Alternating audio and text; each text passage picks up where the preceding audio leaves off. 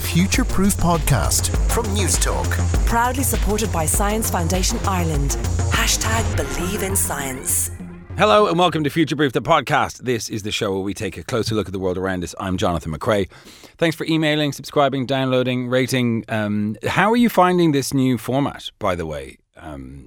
Because we tried this new thing where we're doing one feature and then we read out your responses and then we do Future Proof Gold and Future Proof Extra. Are you enjoying that? Is that because there's a lot more work for us, to be honest. But we thought maybe it might work for you.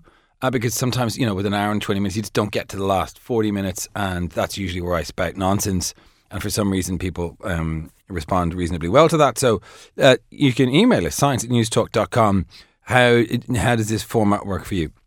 Coming up on this episode, we're going to be talking about the GPS system that resides within your brain and how it works. But first, though, it's time to have a look back at the week's science news. And joining me in studio is Dr. Susan Kelleher from UCD and Dr. Shane Bergen of the same parish. You're both very welcome. Our first story.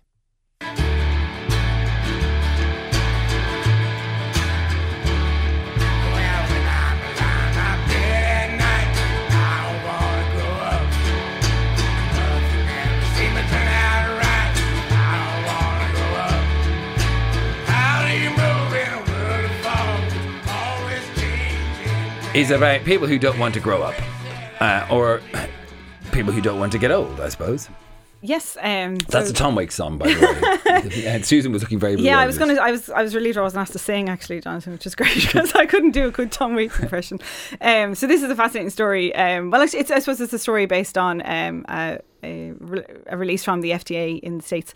So the FDA are warning people against young blood transfusions. Now, who'd have thought we'd ever need a warning against that? But apparently, although it's not a hit here in Ireland, it's quite popular in the States, especially in California, around the tech circle. Yeah, which is it's bonkers that the Food and Drug Administration in America that sort of licenses drugs is saying, listen, Don't be taking young people's blood and injecting it in yourself. Yeah, and people are doing it for pride of price as well, which was quite amazing.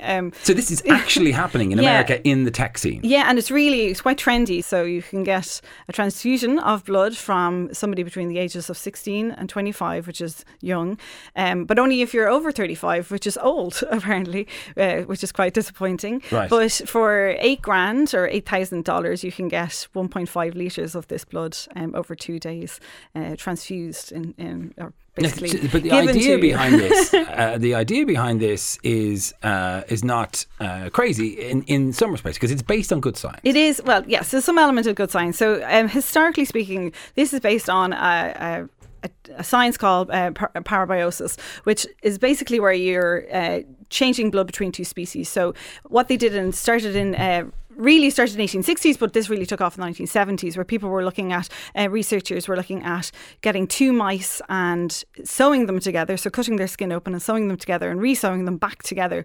So you'd make Which sounds horrific. It is, and it looks horrific, actually, to be honest. But what happens then is that new blood vessels form between the two mice, and then they start to share blood, and the blood starts circulating between the two organs of the mice, which you might wonder why people do that or why that was interesting in the 1970s. And actually a lot of breakthroughs in immunology and in molecular or in tumour biology came through because they were able to look at these unusual setups within the lab. There was a company called Ambrosia, which is a gross name for a company, but that was doing this, but they're not doing it anymore. They're not doing it anymore because they've been asked by the FDA or have been told by the FDA that this, they listened to the FDA's advice saying, look, this isn't going to be this isn't something that there's evidence for. There's no clinical evidence for it. In fact, there's too much risk associated with it. I mean, people get plasma and blood all the time, but most of the time it's in tense situations where you've maybe trauma or people who have difficulty with blood clotting, etc.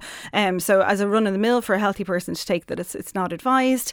And because of the feedback from the FDA, who are also nervous about people maybe using this as an alternative to safe, effective medicine. So, for example, in Alzheimer's and Parkinson's disease, where they kind of are looking at this as treatment for, there's better options out there. So the FDA is saying this isn't possibly the way to go. And the people of the Ambrosia place, and then there's another place called the Young Blood Institute. I don't know if they've taken action yet, but Ambrosia have closed their doors and said, we don't do this anymore. Right. So God, that's fascinating, isn't it? I mean, like, it sounds like it, it sounds like it could be a really good idea. Like if you are young and you donate blood, and actually, it's definitely, it actually could be helpful to people, who are aging. I mean, it's a wonderfully Marxist idea. In a way, I think it's life imitating art. I'd say a lot of this comes from like the Twilight generation, just like, maybe. Our second story, Shane, has to do with the Hayabusa 2 probe. Yeah, this is like perhaps the most advanced smash and grab that science has ever been involved with. So the Japanese, what a great age we live in for space at the moment. We're in the second space age, space race. And so there's been a Japanese probe that's been tailgating a comet or a meteor or an asteroid rather out in space. And it's about to just land onto it. But it's going to do so in a way as they describe as a delicate kiss. So they're going to come down, they're going to come down to the surface. And then just as they reach the surface, they're going to spit out a pellet, a very, very hard pellet. That's going to cause dust on the surface to spray up, and the Japanese mission is designed to collect that dust and then return it to Earth. We're talking about a 5 billion kilometre round trip. They're going to bring back approximately 10 grams of dust. So all that trip to bring back 10 grams of dust. And you might ask, Jonathan, why in the name of God would you do this? I love this. Well, it's very interesting. I was listening to a podcast recently saying, why is Earth the way it is? If you're going to make a planet, how do you make them? And why is our planet different to the neighbouring planets? And it turns out we don't know much about this. Venus is very similar to Earth, but yet it's very, very different at the same time. And so how did we get our water? Where did the materials that became organic life come from? These are still unknown questions. And so we know that these asteroids are basically the beginnings of planets, and they weren't captured into planets in the early solar system. But if we were able to capture some of the material that they're made from and look at the makeup of that material, we might be able to answer questions about how our Earth was formed. Yeah. Now, to date, what we've done is we've looked at meteorites that have landed on Earth, and we've looked at what they're made of. But of course, kind of an easier way of doing it. It is, think about it. But they've literally been put through the ringer. So as they've been descending to Earth, they've been cleansed of all their alien DNA. Yeah. No, that did not happen. No, but I think the idea of the audacity of it. I think it's like, when we think about people who go to the South Pole in a bikini, or the people who climb Everest with without legs, the sort of stuff that people do to try and push the limits of human achievement further. I think this is absolutely amazing feat to do. What's really cool here too is that this is an autonomous unit. So it is working, it's thinking itself. So there isn't somebody back in Tokyo who's controlling this with a joystick. It will have to sense and react itself. And I think this is a real step forward too in our ability to send missions out into space and for them to have this intelligence. Because of course the delay between Earth and this rover would be significant, so that you wouldn't be able to react in real time. Yeah. Our third story has to do with DNA. And people might be familiar, Susan, from hearing this programme, that in the Book of Life, we have 4 letters with which we write how to make things, everything from a banana to a chimpanzee to a human being. GATC, the bases that we talk about. That's right. What's this story about? So this story comes from 35 years of work in a range of different institutes, but headed by a guy called Stephen Benner. And what he's looked at is trying to produce new ones of these letters. So new letters that we can add to our genetic alphabet. And what he's managed to do now, him and his team, is to add 4 new letters to this alphabet. So we know that we have 4 bases. They're called the bases. These they're like building blocks for DNA. So you have A, T, G and C. And what the guys have done in this research is they've now found 4 more. They've given them the letters S, B, P and Z by changing the chemistry of the A, T, C and G. So they're not that much different, but they are able to slot in seamlessly into a genome. Into a genome, or into a small, they're not doing obviously full genomes at the moment, but they're doing small pieces of DNA. So they're ultimately doubling the amount of building blocks that you can build something with from DNA. So we do not see this in nature anywhere? No, nowhere. nowhere in life. All life that we know of is built from the 4 letters that we have. Now, there was some work done before where they've added in what the media called X and Y. So another group looked at adding in 2 more letters, but those 2 letters made the DNA quite unstable. And so the DNA didn't really function very well. If you can imagine it like a zip, so you have 2 strands of DNA and then the teeth on the zip are these bases, these building blocks. And if you've got one that's broken, we know you can't get your zip closed. So the problem is that when you've got DNA bases that are in there that don't really function, the zip or the DNA doesn't work anymore. So when it collapses, so the work that was done before this X and Y showed a really nice, showed to be able to be incorporated into DNA, but wasn't, believed to maybe have a lifetime or be able to stay stable. So what does it mean adding these 4 letters to the available letters to you? So what does it mean? So I suppose the way I would look at it is if you're thinking of painting a picture, all life, or imagine all art from now till whenever people started painting, were painted with pictures were painted with 4 colours, so red, yellow, blue, and green, and that's what all paintings just had, those 4 colours in them. But imagine now that you're able to do it with pink and orange, purple and grey. You can imagine the vast change that would be in the art world, and imagine now we're not only thinking of painting pictures, but we're creating life. So the idea of like life just being created by 4 base pairs and 4 building blocks, now having 8 to choose from. But we haven't put this in a living organism yet. No, there's not. So what they've been able to do is they've been able to take it to the next step. So in terms of getting DNA to be able to produce the proteins that this is what that function, a lot of the function is in DNA. Those proteins, they haven't got to that stage, but they've got it to say step 1 of that stage where they've been able to translate it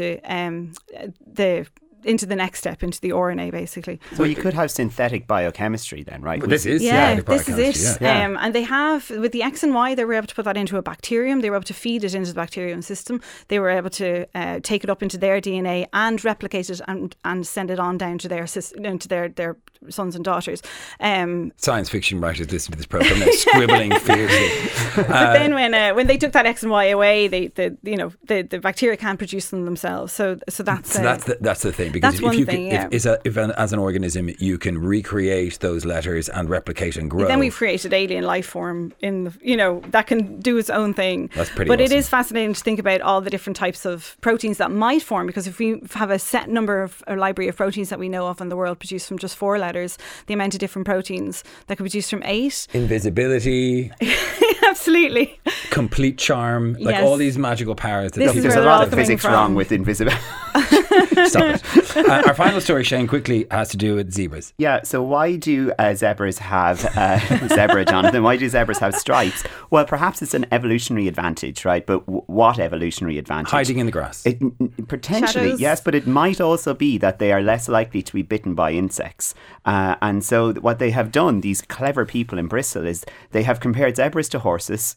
They've looked at horseflies that have come up close to both creatures, and they see that the horseflies become disorientated and literally crash into the zebras when they have stripes. Like a pigeon into a large pane of glass. And in order to prove this isn't smells or some other thing, they dressed horses in stripy clothes. And they continued to observe. These are zoologists, I guess, my wonderful people. And they saw that when the horses were dressed in zebra costumes, I've just tweeted a picture of it, and they saw that in that scenario, the horseflies also become disorientated. The next stage of this research would, of course, be to replicate it in Africa or in places where zebras are native. What, do horseflies bite horses? Is that why they're called horseflies? Yes. I didn't know that. There you go. Yeah, there you go. I mean, of all the things I've learned today, there's probably one that probably most people knew, but I didn't know that. So, this reminds me of the story of Razzle Dazzle. It's a type of camo that was developed by the US military, I believe, that when you look at it, totally disguises ships because it's a paint of sort of discordant geometric shapes on a ship. Oh, First World War ships were painted like this. And so when you look at it, you don't know if it's going forwards or backwards, and that sort of confusion gives you the tactical advantage in the water. Interesting. That's it from our news round. Dr. Shane Bergman from UCD and Dr. Susan Kelleher, thanks very much for joining us. Now, GPS has transformed the way we navigate the world. We can effortlessly get from one place to another without a second thought. But how would we get around without the help of the constellation of satellites above us? For me, I'd be completely lost. Well, here to explain how our brains work when it comes to navigation is Jakob Belmont. He's cognitive scientist at the Max Planck Institute for Human Cognitive and Brain Scientists.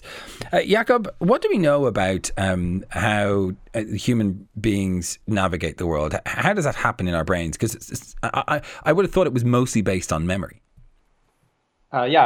First of all, hi, and thanks for having me. Yeah, you're welcome.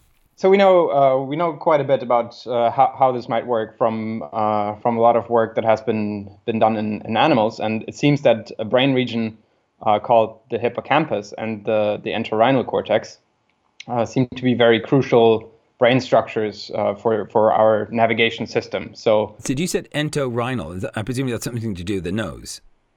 No, so it's not. Well, it's not the nose. So in the human brain, the hippocampus and the entorhinal cortex are located very deep basically in the middle of the brain, and they're quite old structures from an evolutionary perspective. So a lot of research has been done on these structures in rodents and rats and mice, and many people have made fascinating discoveries about how this brain region represents space for navigation. Like what sort of studies? So these are studies where, for example, a rodent navigates a very simple environment. So the rodent navigates around a box and it forages for food. So the researcher puts in some cookie crumbs, for example, and the rodent goes looking for them. And the researchers then look at the activity of neurons in this brain region, in the hippocampus and the entorhinal cortex. Yeah. And what they've discovered is that there are very specialized cell types. Some of them are called place cells, which were discovered in the 1970s already by John O'Keefe. Place cells. Place cells. So these are cells that are basically active at one specific position in space. So one cell has one specific position in space where it's active and fires action potential. Whoa. So you're telling me that if I took a step backwards, a place cell would fire for that place, and then if I took 2 steps forwards, a different neuron would fire because I was in a different place? Exactly. That's exactly right. Wow. So the idea is that together these kind of place cells build a map of your environment. So if you navigate around your house, you have some cells that are active in your bedroom, and then there are some that are active in the kitchen. And together you kind of have a map, and you can use this to navigate from A to B. No, so, I don't buy that. I don't see how that could happen. How is that possible? We travel all around the world. You're telling me I have a neuron for when I was in French Guiana, and I was a neuron from when I was in Morocco. I'm telling you about all the cool places I've been. But you're telling me that there are specific neurons that fire that are for those places? Indeed. So the idea is that the hippocampus can very quickly form maps of new environments that you encounter. So as I said, for example, you have one map for your house, and maybe there's one map for the hotel where you stayed when you're in Morocco. And so you can basically build new maps, and there's a process which is called remapping, where basically you kind of shuffle the pool of cells, and then for a new space, a new map can kind of emerge or be built. That's unbelievable. Yeah, it's truly fascinating. And so this research on the hippocampus and the entorhinal cortex was really pushed forward by John O'Keefe and Edward and Maybrit Moser, who received the Nobel Prize in Physiology or Medicine in 2014 for the identification of these cell types. So John O'Keefe with the place cells that we talked about, and then Edward Moser and Maybrit Moser from Norway, they discovered what's called grid cells. So what are grid cells? Yeah, so as we talked about these place cells, they have one field, one location where they're active, and a grid cell has many fields or many positions where it fires. But these are distributed in a very regular pattern across the environment. So basically, they kind of are thought to provide some kind of coordinate system for space, so we can know how far we've traveled. Wow! So it sort of links these places together in a way. Yeah, in a way you could think of that. Yeah, so you can we think that they're used for path integration, so kind of keeping track of how far along a trajectory we've moved, for example, so we can find our way back. But the variability in terms of people being able to do that is pretty high, right? Aideen has just texted in saying, what about people with no sense of direction like me? Does she have fewer of these cells, or are they not firing, or what's wrong with Aideen?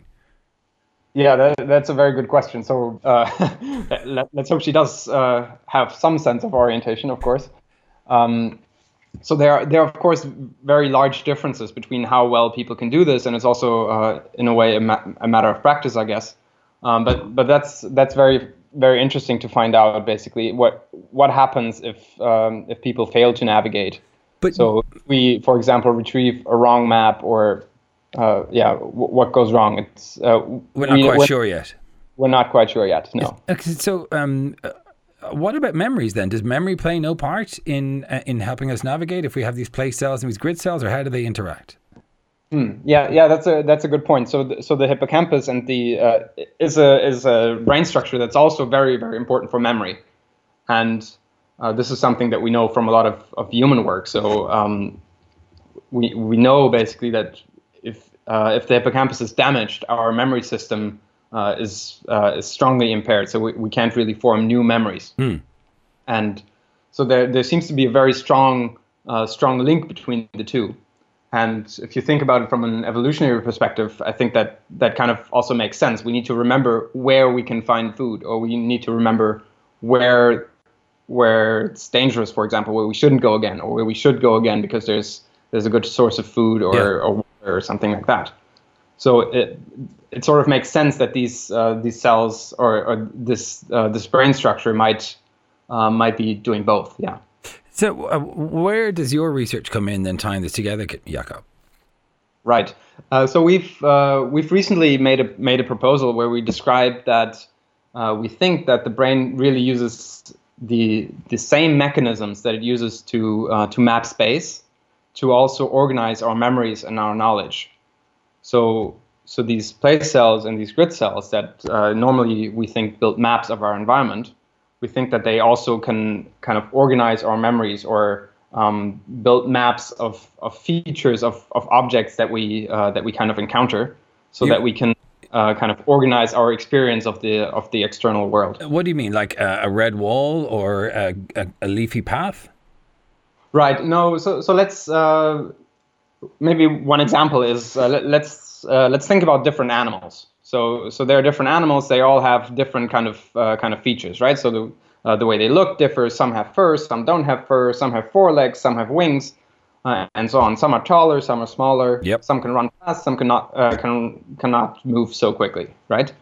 And so basically, you can think of these different properties as kind of dimensions of a space. So let's say one dimension is how fast an animal can move, and the other dimension is how tall it is. Right. And building on. And you're saying it's the same cells that organize the place and how far we've traveled that actually also organize these features of something in our brain? Exactly, yeah. So based on a lot of new research that's been done by many brilliant people in labs around the entire world, shows that these place cells and these grid cells, they can also map other things than just space. So they can, for example, map the frequency of sound or the progression of time, and also the features of objects. So is it usual for a brain cell to have its sort of multi-functions like that? Sorry, can you say that again? Is it usual for a brain cell to have multi-functions like that? Right. So that's very fascinating to me, at least, that they can be so flexible, right? So that they that they can really basically serve different, look at different properties of things, so different dimensions. So to me, that's very fascinating that this seems to be possible. Dan from Stonyford says, do we use grid cells on sort of conceptual stuff as well as, physical maps, like how variables might be connected in a leaving cert theorem or like a computer code, or it's like a conceptual map of things that we create in our mind as opposed to a physical geological map? Yeah, so this is kind of the idea. So if we think about the this animal space, right? So there are different dimensions. And then animals that are similar, they are located at similar positions in this space, right? So let's say we know that there's a lion and a tiger. They are fairly similar. They both have 4 legs. They can run probably faster than me. They have fur and so on. So they are at a similar position in this space. Whereas if you compare, say, a tiger and an elephant, they're a lot more different. But do you know what?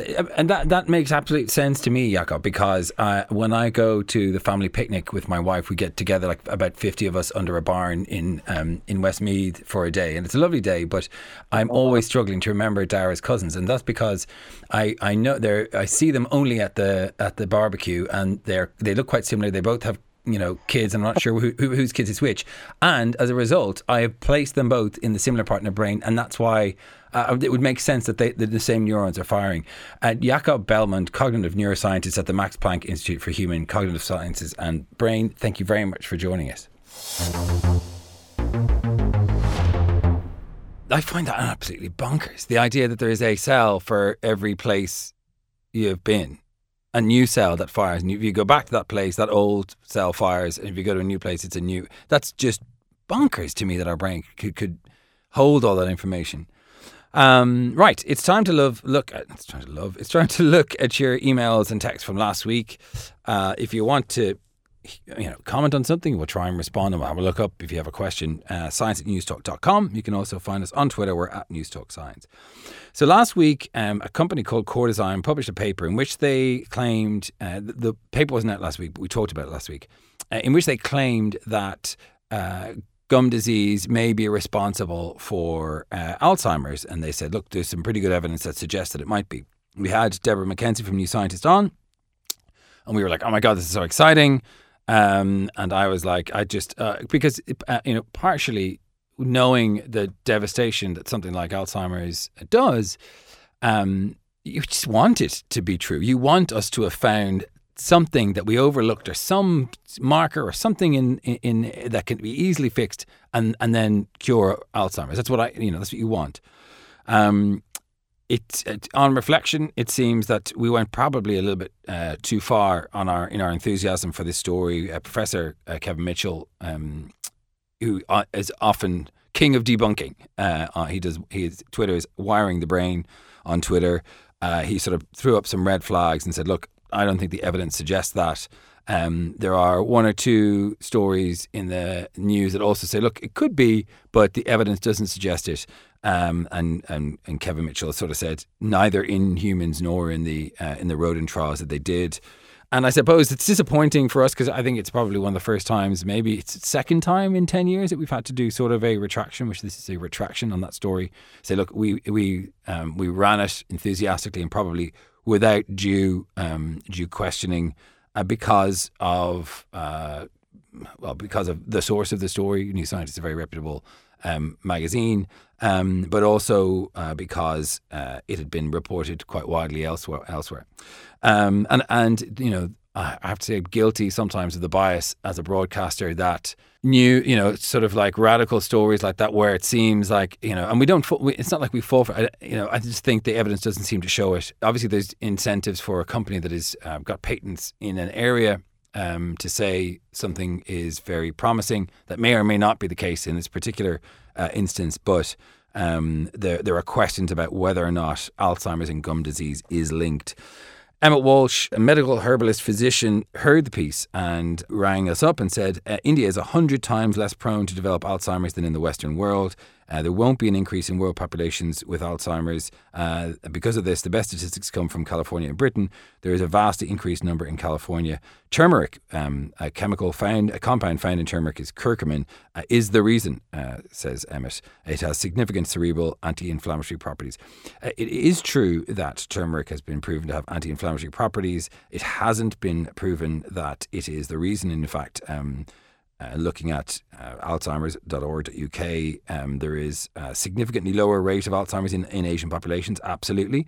It is not 100 times by my maths. It does seem unlikely, alzheimers.org.uk says, quote, that that turmeric itself is responsible for this, and the limited clinical trials conducted do not support the findings of the in vitro studies. So, essentially the evidence for turmeric being anti Alzheimer's in India and a reason why they have significantly lower rates. The evidence doesn't stack up to that, Emmett, as far as we could research. Overall prevalence of dementia in general, in particular, tends to be higher in developed countries than in developing ones. The higher prevalence in developed countries was attributed to differences in the level of exposure to cerebrovascular risk factors like hypertension, smoking, obesity, and diabetes.